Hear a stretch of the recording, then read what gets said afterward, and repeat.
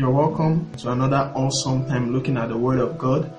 We've been looking at Paul's letter to the church at Ephesus. Don't forget that one of the things that we said is that what the Holy Spirit says is timely when it is given, but timeless in its application. What that means for us is that when it was given to the church at Ephesus, it was timely, but for us as well, it is timeless because we can still learn from them. We also said that this letter is God writing to us, that we should have that at the back of our mind. And I said it is not Paul writing by the Holy Ghost, it is the Holy Ghost writing through Paul. 2 Corinthians 11:22-28, that the cares of the church that comes upon them, which I said to you that is one of the quality of an apostle. So they write the letters as a result of the burden that the Lord has laid upon their hearts. The cares of the Lord that is upon their hearts prompts them to put these burdens down. The book of Ephesians is how God sees the saints. We cannot understand or see ourselves in the proper light by which God sees us, except we look towards God, so that God can now show us how He sees us. And it is very important to look at the believer from an eternal perspective. The Bible says that though we walk in the flesh, but we know no man in the flesh. And a lot of times believers look at each other, judge each other, relate to each other in the flesh. So we need God's perspective to show us who we are. No, just because you sang the song, I know who I am, does not mean you know who you are. It takes careful study of the scriptures to know who you are. We've also seen that Paul taught in the Ephesian church for 2 years and 3 months. And you can still see that there was a need for Paul to write a letter to them addressing certain issues. Some of the very crucial things, how God sees them, who they are in the sight of God. Don't also forget that I told you that the book of Ephesians contains prehistoric accounts of Genesis. In other words, for you to understand what happened before Genesis, it will do you a lot of good to be acquainted with the book of Ephesians. So having said that, let's read from Ephesians chapter 1 verse 1. Paul, an apostle of Jesus Christ, by the will of God, to the saints which are at Ephesus, and to the faithful in Christ. We've said before that these words are used carefully.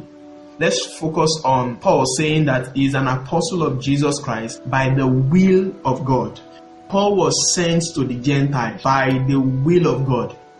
In Acts chapter 10, we have the story of Cornelius, who was praying, and an angel appeared unto him and tell him to get across to Peter. And when they get across to Peter, Peter is going to come and show them the way of the Lord. And by that the whole household of Cornelius will be saved. A sheet came from heaven down saying that he should eat. But there were all kinds of creatures in that sheet that came down from heaven in that trance, which was not in the Jewish kosher.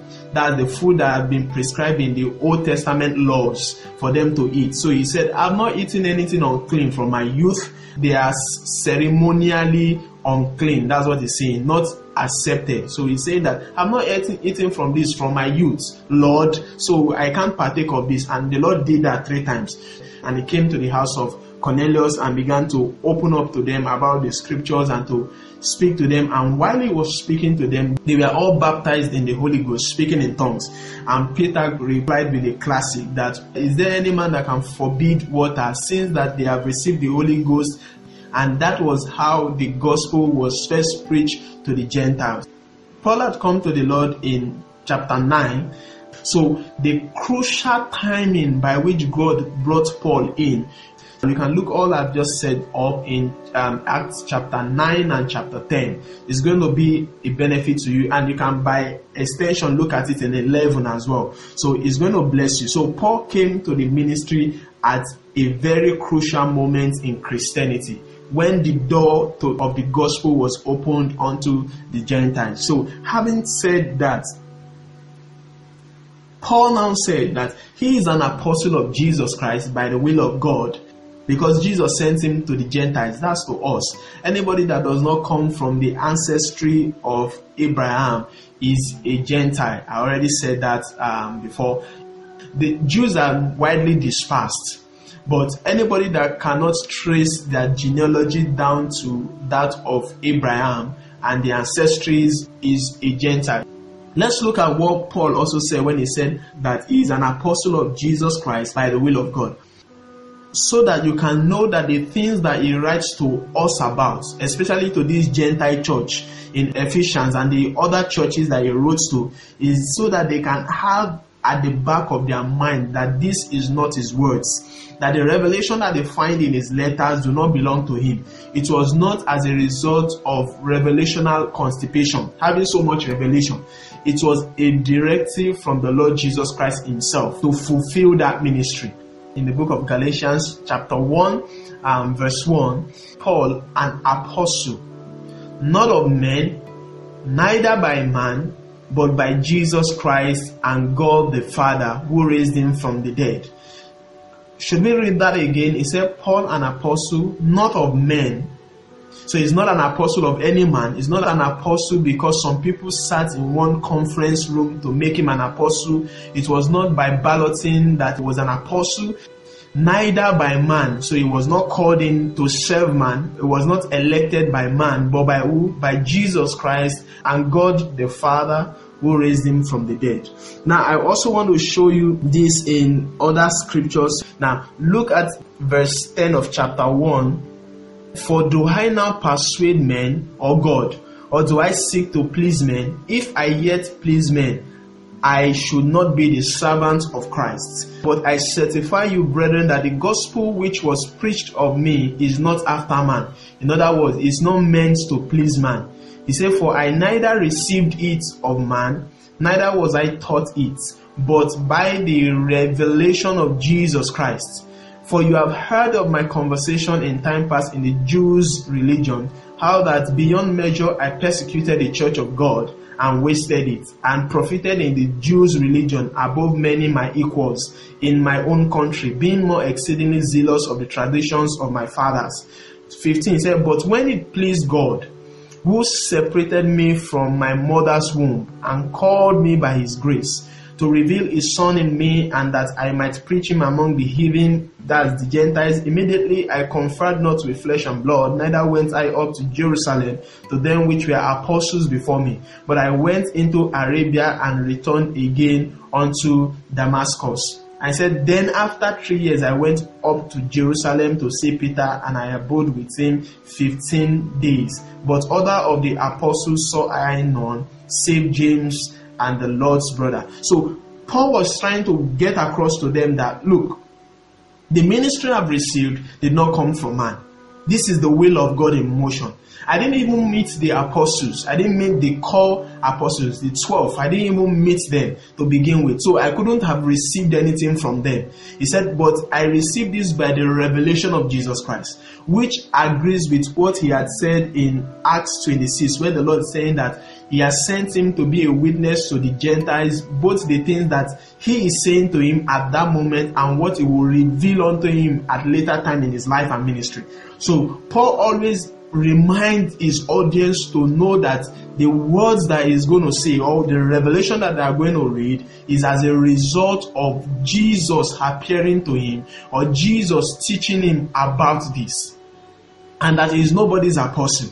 He is an apostle that has been ordained not by man, not of man, but by Jesus Christ himself. So that is what he referred to, that he is an apostle by the will of God. If God had not used people like Paul to convey the message, we would have had a misconception that the era of the apostles are gone.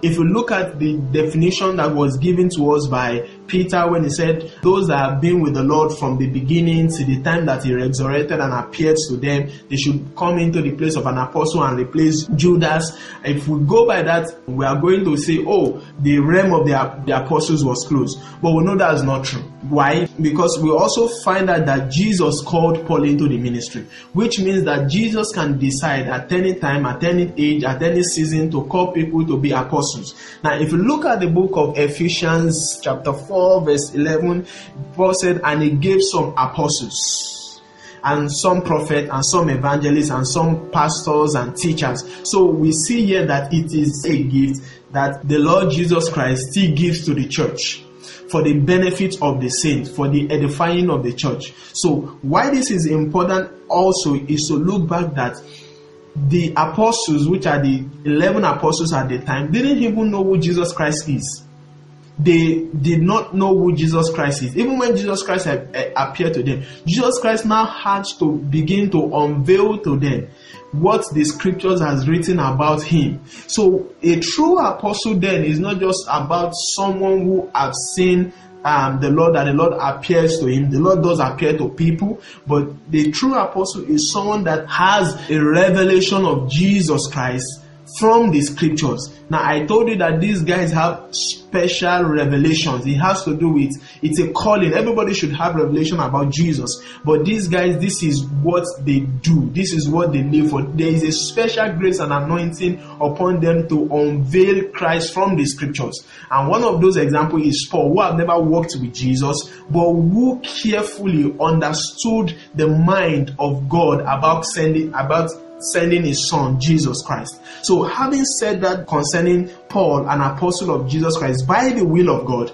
we can now look at other aspects of verse 1, where he said that this letter is written to the saints which are at Ephesus and to the faithful in Christ. Now, if you look at other scriptures about this, you will say those who are sanctified and who are faithful in Christ Jesus. Now, there is a reason why Paul distinguished the word saints and faithful. For you to understand that who are saints and who are those called faithful, they are slightly different, and I will explain why that is. Now, the saints are those who have been sanctified by Jesus Christ. You know, there's a saying people say nobody is a saint, but that's a lie. If you're a believer, each time you agree with that, you are saying that the word of God lies, and let God be true, let the whole world be liars. So the word of God says that anyone who have believed in Jesus is a saint, from the word sanctified.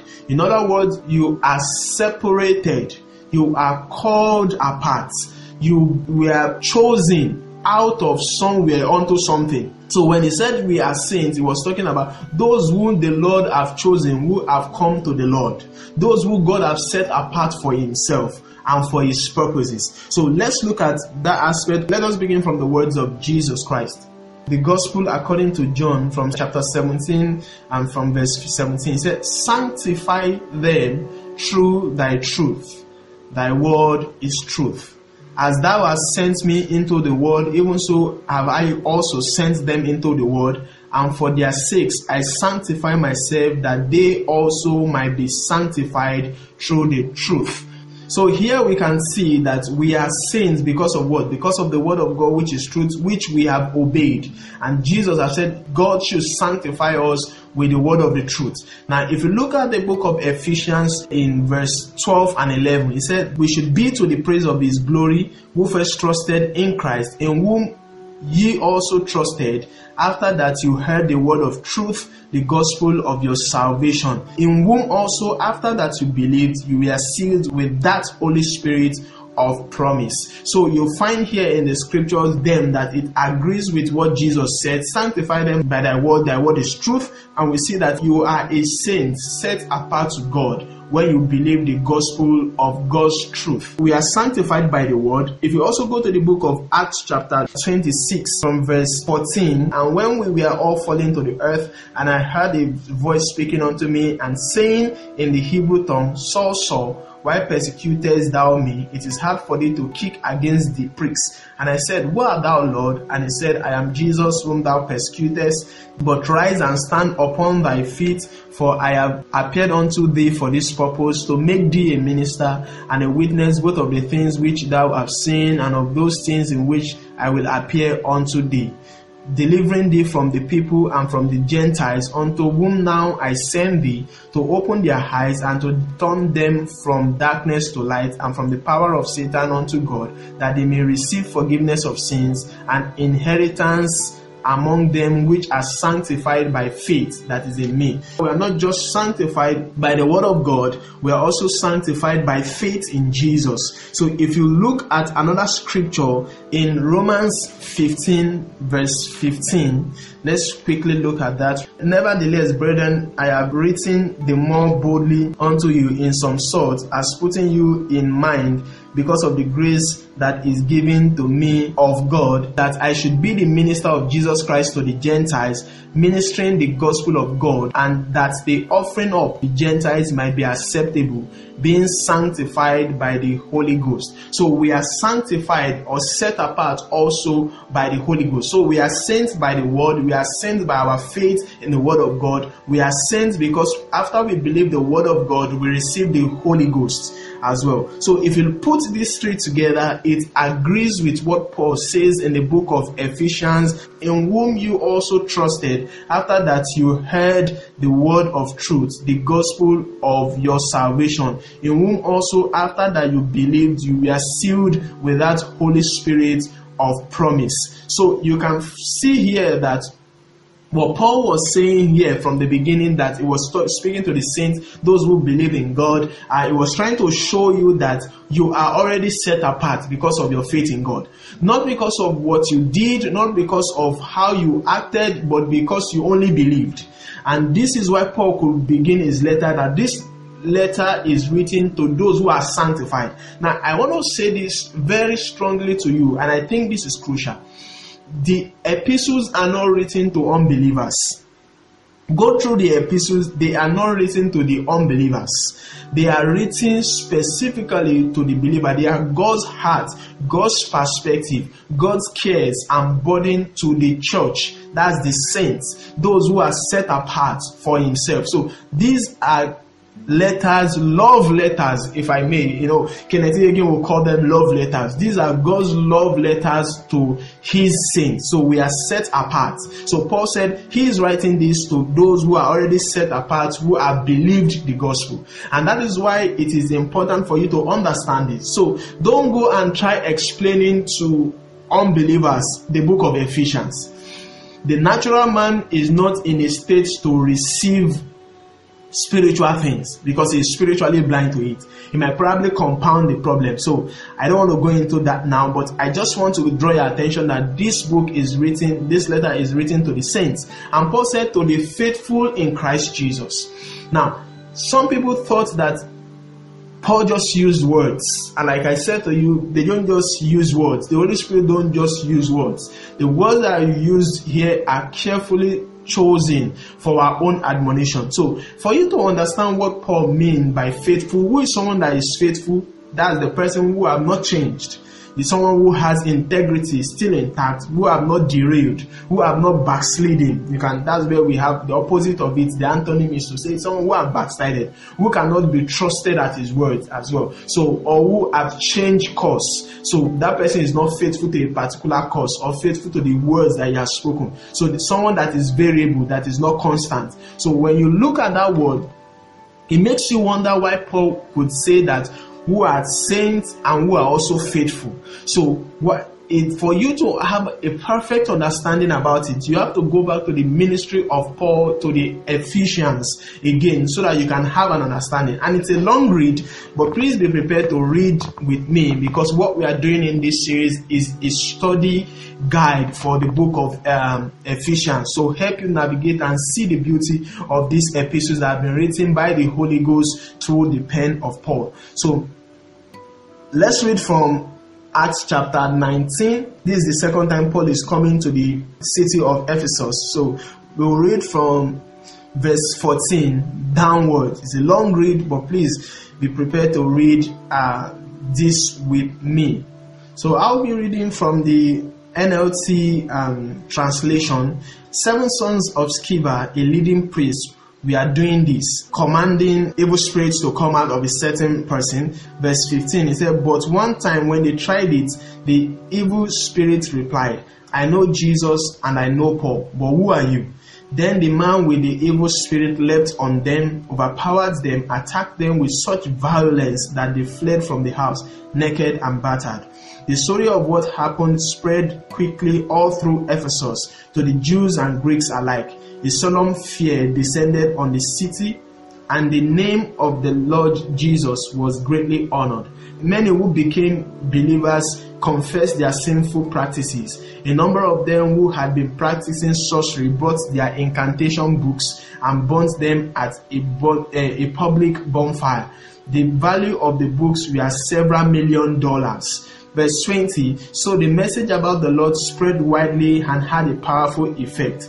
Afterward, Paul felt compelled by the Spirit to go over to Macedonia and Achaia before going to Jerusalem, and after that he said, I must go on to Rome.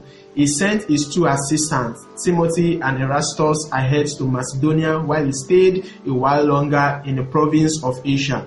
About that time, serious trouble developed in Ephesus concerning the way. It began with Demetrius, a silversmith who had a large business manufacturing silver shrines of the Greek goddess Artemis. He kept many craftsmen busy. He called them together along with others employed in similar trades and addressed them as follows. Gentlemen, you know that our wealth comes from this business. But as you have seen and heard, this man Paul had persuaded many people that handmade gods aren't really gods at all. And he's done this not only here in Ephesus, but throughout the entire province.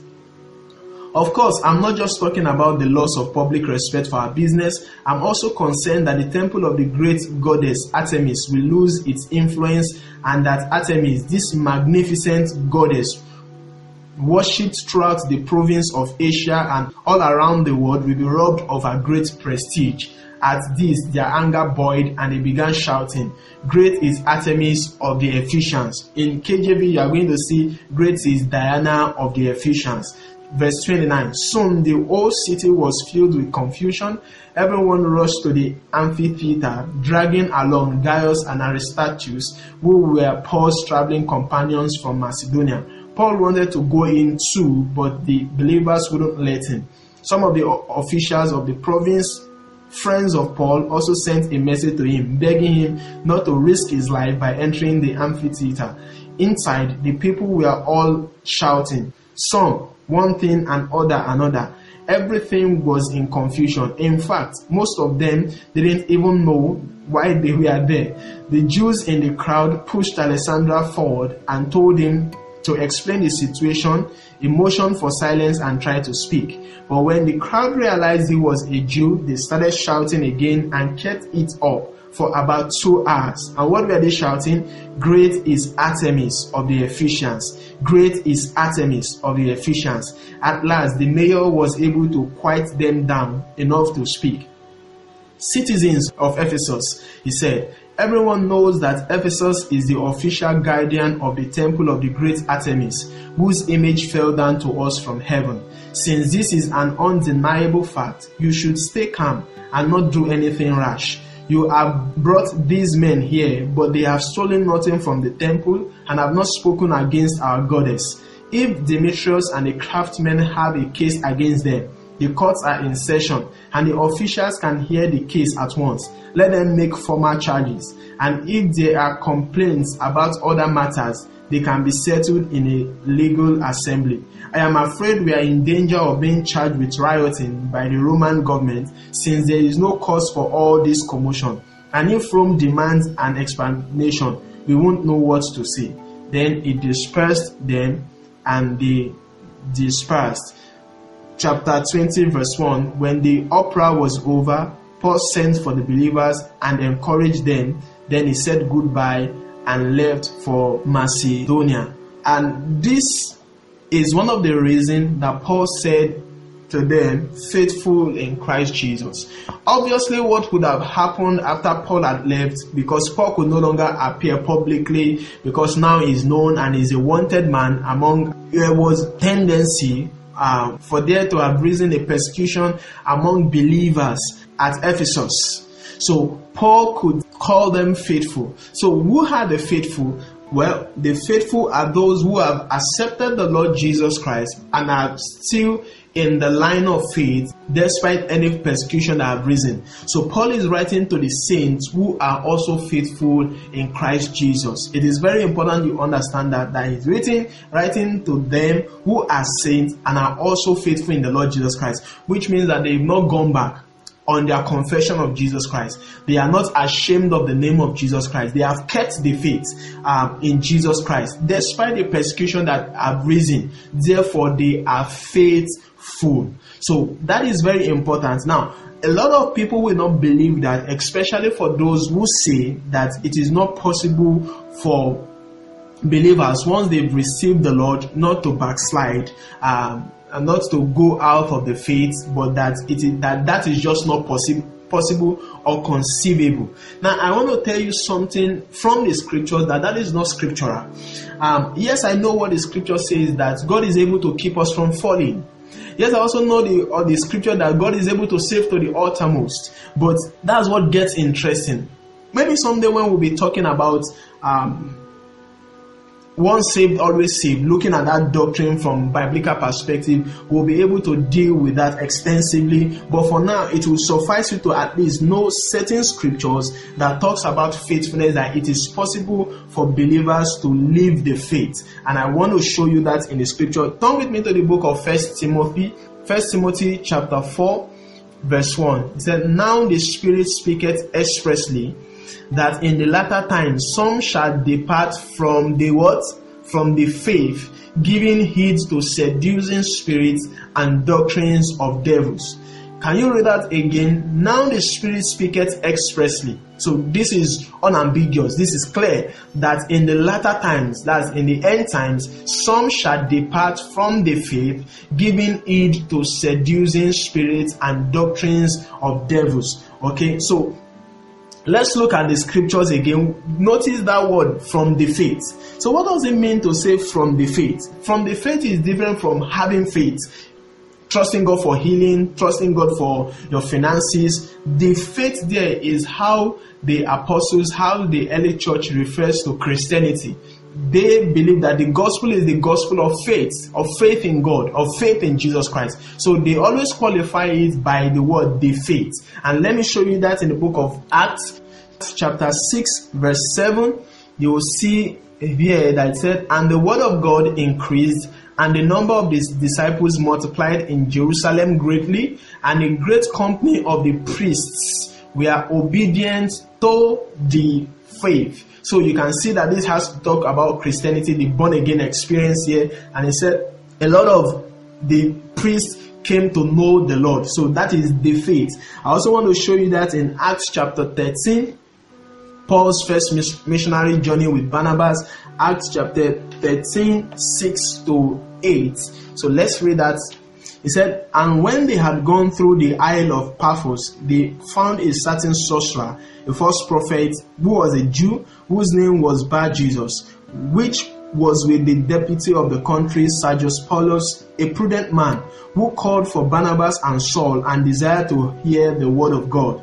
But Elymas the sorcerer, for so is his name by interpretation, withstood them, seeking to turn away the deputy from the faith." So Christianity is called the faith. So when Paul said in the book of 1 Timothy 4:11 that the Spirit speaketh expressly, that in the latter days that some shall depart from the faith, he meant it. So which means that some shall depart from believing in Christ. It is possible. If we can link that, if you can see that in the scripture, I don't know what else it is that anyone can say, but it is possible. Now let me show you another one from 1 Timothy 6:9-12, verse 9 and to 12. It said, "But they that will be rich by all means fall into temptation and a snare, and into many foolish and hurtful lusts, which drown men in destruction and perdition." Verse 10, "For the love of money is the root of all evil, which while some coveted after, they have erred from the faith and pierced themselves through with many sorrow." So Paul here is saying that many people who loved money, who have given their affection and their hearts to money to make it by all means, they have heard from the faith so that they can be able to acquire money at all costs. That's what the Bible says. You cannot serve God and mammon together. You either like one master and hate the other. So that agrees closely with what Paul said, that some have heard from the faith, from Christianity. Now in verse 11 he said, "But thou, O man of God, flee these things and follow after righteousness, godliness, faith, love, patience, meekness. 12. Fight the good fight of faith. Lay hold on eternal life, whereunto thou art also called, and hast professed a good profession before many witnesses. So if you look at this last verse, verse 12, he said that Timothy should lay hold on what? On eternal life. And this is really important, because a lot of the argument that people have made is that the life that we've received in Christ is an eternal life, a never-ending life, and there is no way that you can actually backslide or go out of the faith, because once you are saved, you are always saved. But you see here that Paul talked about people that can err from the faith, and he told Timothy that Timothy should lay hold on eternal life. That means that lay hold on, be faithful to what you have professed, be faithful to the calling that God has called you, be faithful to this life of faith in God, the faith in believing that Jesus is the Son of God. Be faithful to that call, be faithful to what you've professed. And that is why he said, lay hold on eternal life. And he said, whereunto you are called and have confessed a good profession before many witnesses. What is our confession before many witnesses? That we believe in Jesus Christ, that we accept him as our Lord and as our Savior. That is the confession and profession that we have made before many witnesses. So my dear brothers and sisters, it is possible from scriptures that you can believe the Lord, and for one reason or the other, you can depart from the faith. I want to show you that one more again, because one of the things I do is I like repeating the word of God, so that you can always have a lot in your personal study time to go through. So 2 Timothy, we'll look at chapter 2 verse 15. Let's look at that quickly. It says, study to show thyself approved unto God, a workman that needeth not to be ashamed, rightly dividing the word of truth. But shun profane and vain babblings, for they will increase unto more ungodliness, and their word will eat as doth a canker, of whom is Hymenaeus and Philetus. 18. Who concerning the truth of the gospel had erred, saying that they have gone out of the way, saying that the resurrection is past already, and overthrow the faith of some. Nevertheless, the foundation of God standeth sure, having this seal, the Lord knoweth them that are his, and let everyone that nameth the name of Christ depart from iniquity. So you see here what Paul was also saying to him, that what Paul was saying to Timothy is that Timothy needs to study the word of God and show himself approved. Why? To avoid error of not dividing the word of God carefully. So he said, because some people have fallen into that category, and they are Hymenaeus and Philetus. So these guys studied the scriptures but not carefully, and they came up by one means or the other that the resurrection is past, so there can be no resurrection. So what is the essence of believing? The whole world is doomed. You were already in the apocalyptic era, where the end of the world has come, and so the sufferings in the world, and we are condemned and doomed to destruction. So these guys, which is Philetus and Hymenaeus, could confuse some believers to believe that the resurrection is past. We've missed the resurrection. And as a result of that, he said it led to ungodliness, and a lot of people departed from the faith. He said he had overthrew the faith of some. So some people no longer believe in the Jesus Christ and the coming of the Lord Jesus Christ. No, it's past. We missed it. But Paul was saying to Timothy here that in the house, nevertheless, the foundation of God standeth sure. Why is Paul saying that nevertheless the foundation of God standeth sure? He's saying that so that you can understand that whatever God is building remains, and there is the seal upon that foundation. And whatever God is doing, there is a seal upon it. And what is that? He said, the Lord knoweth them that are his. There are some people that you might have seen, there are some people that you know that they are out of the faith, they've erred from the faith, and you might just not know. But he said, nevertheless, God knows them that are his. So you see here that it is possible for people to go to church and yet they are not saved. And it is possible for a believer to believe and stop believing. This is the reason why Paul said to those who are saints, who have been sanctified, who have been separated unto God, to be chosen by God, to be called God's elect, that he is writing this letter to them. And those who have been, after they've been separated and they've been set apart for God, still continues in that line of their faith in God. That's scriptural. They just shall live by faith. It's very scriptural. So that's why Paul referred to them as faithful. So these people are those who have believed Christ and who still believe in Christ. Hallelujah. I'm not saying this in a sense of condemnation or anything. I'm saying this that you have to continue in faith. That's more what's important. You have to continue in the faith, and we've seen that. So if you go back to the book of Ephesians chapter 1, you cannot read with understanding. Paul, an apostle of Jesus Christ, by the will of God, to the saints which are at Ephesus, and to the faithful in Christ Jesus. Now you can now understand why this is. We've taken 4 episodes to look at what Paul was just saying in verse 1 of chapter 1 of Ephesians, but it is worth it, isn't it? Won't you agree? And I believe that if this is how we study the scriptures, we are always going to have an understanding of what is being said. So may the Lord bless you. Thank you for listening. Join us again next week as we look at verse 2 of chapter 1. Trust that it's going to be an awesome time and that you will be blessed. My name is Paul Aremo Oluwa. God bless you and bye-bye.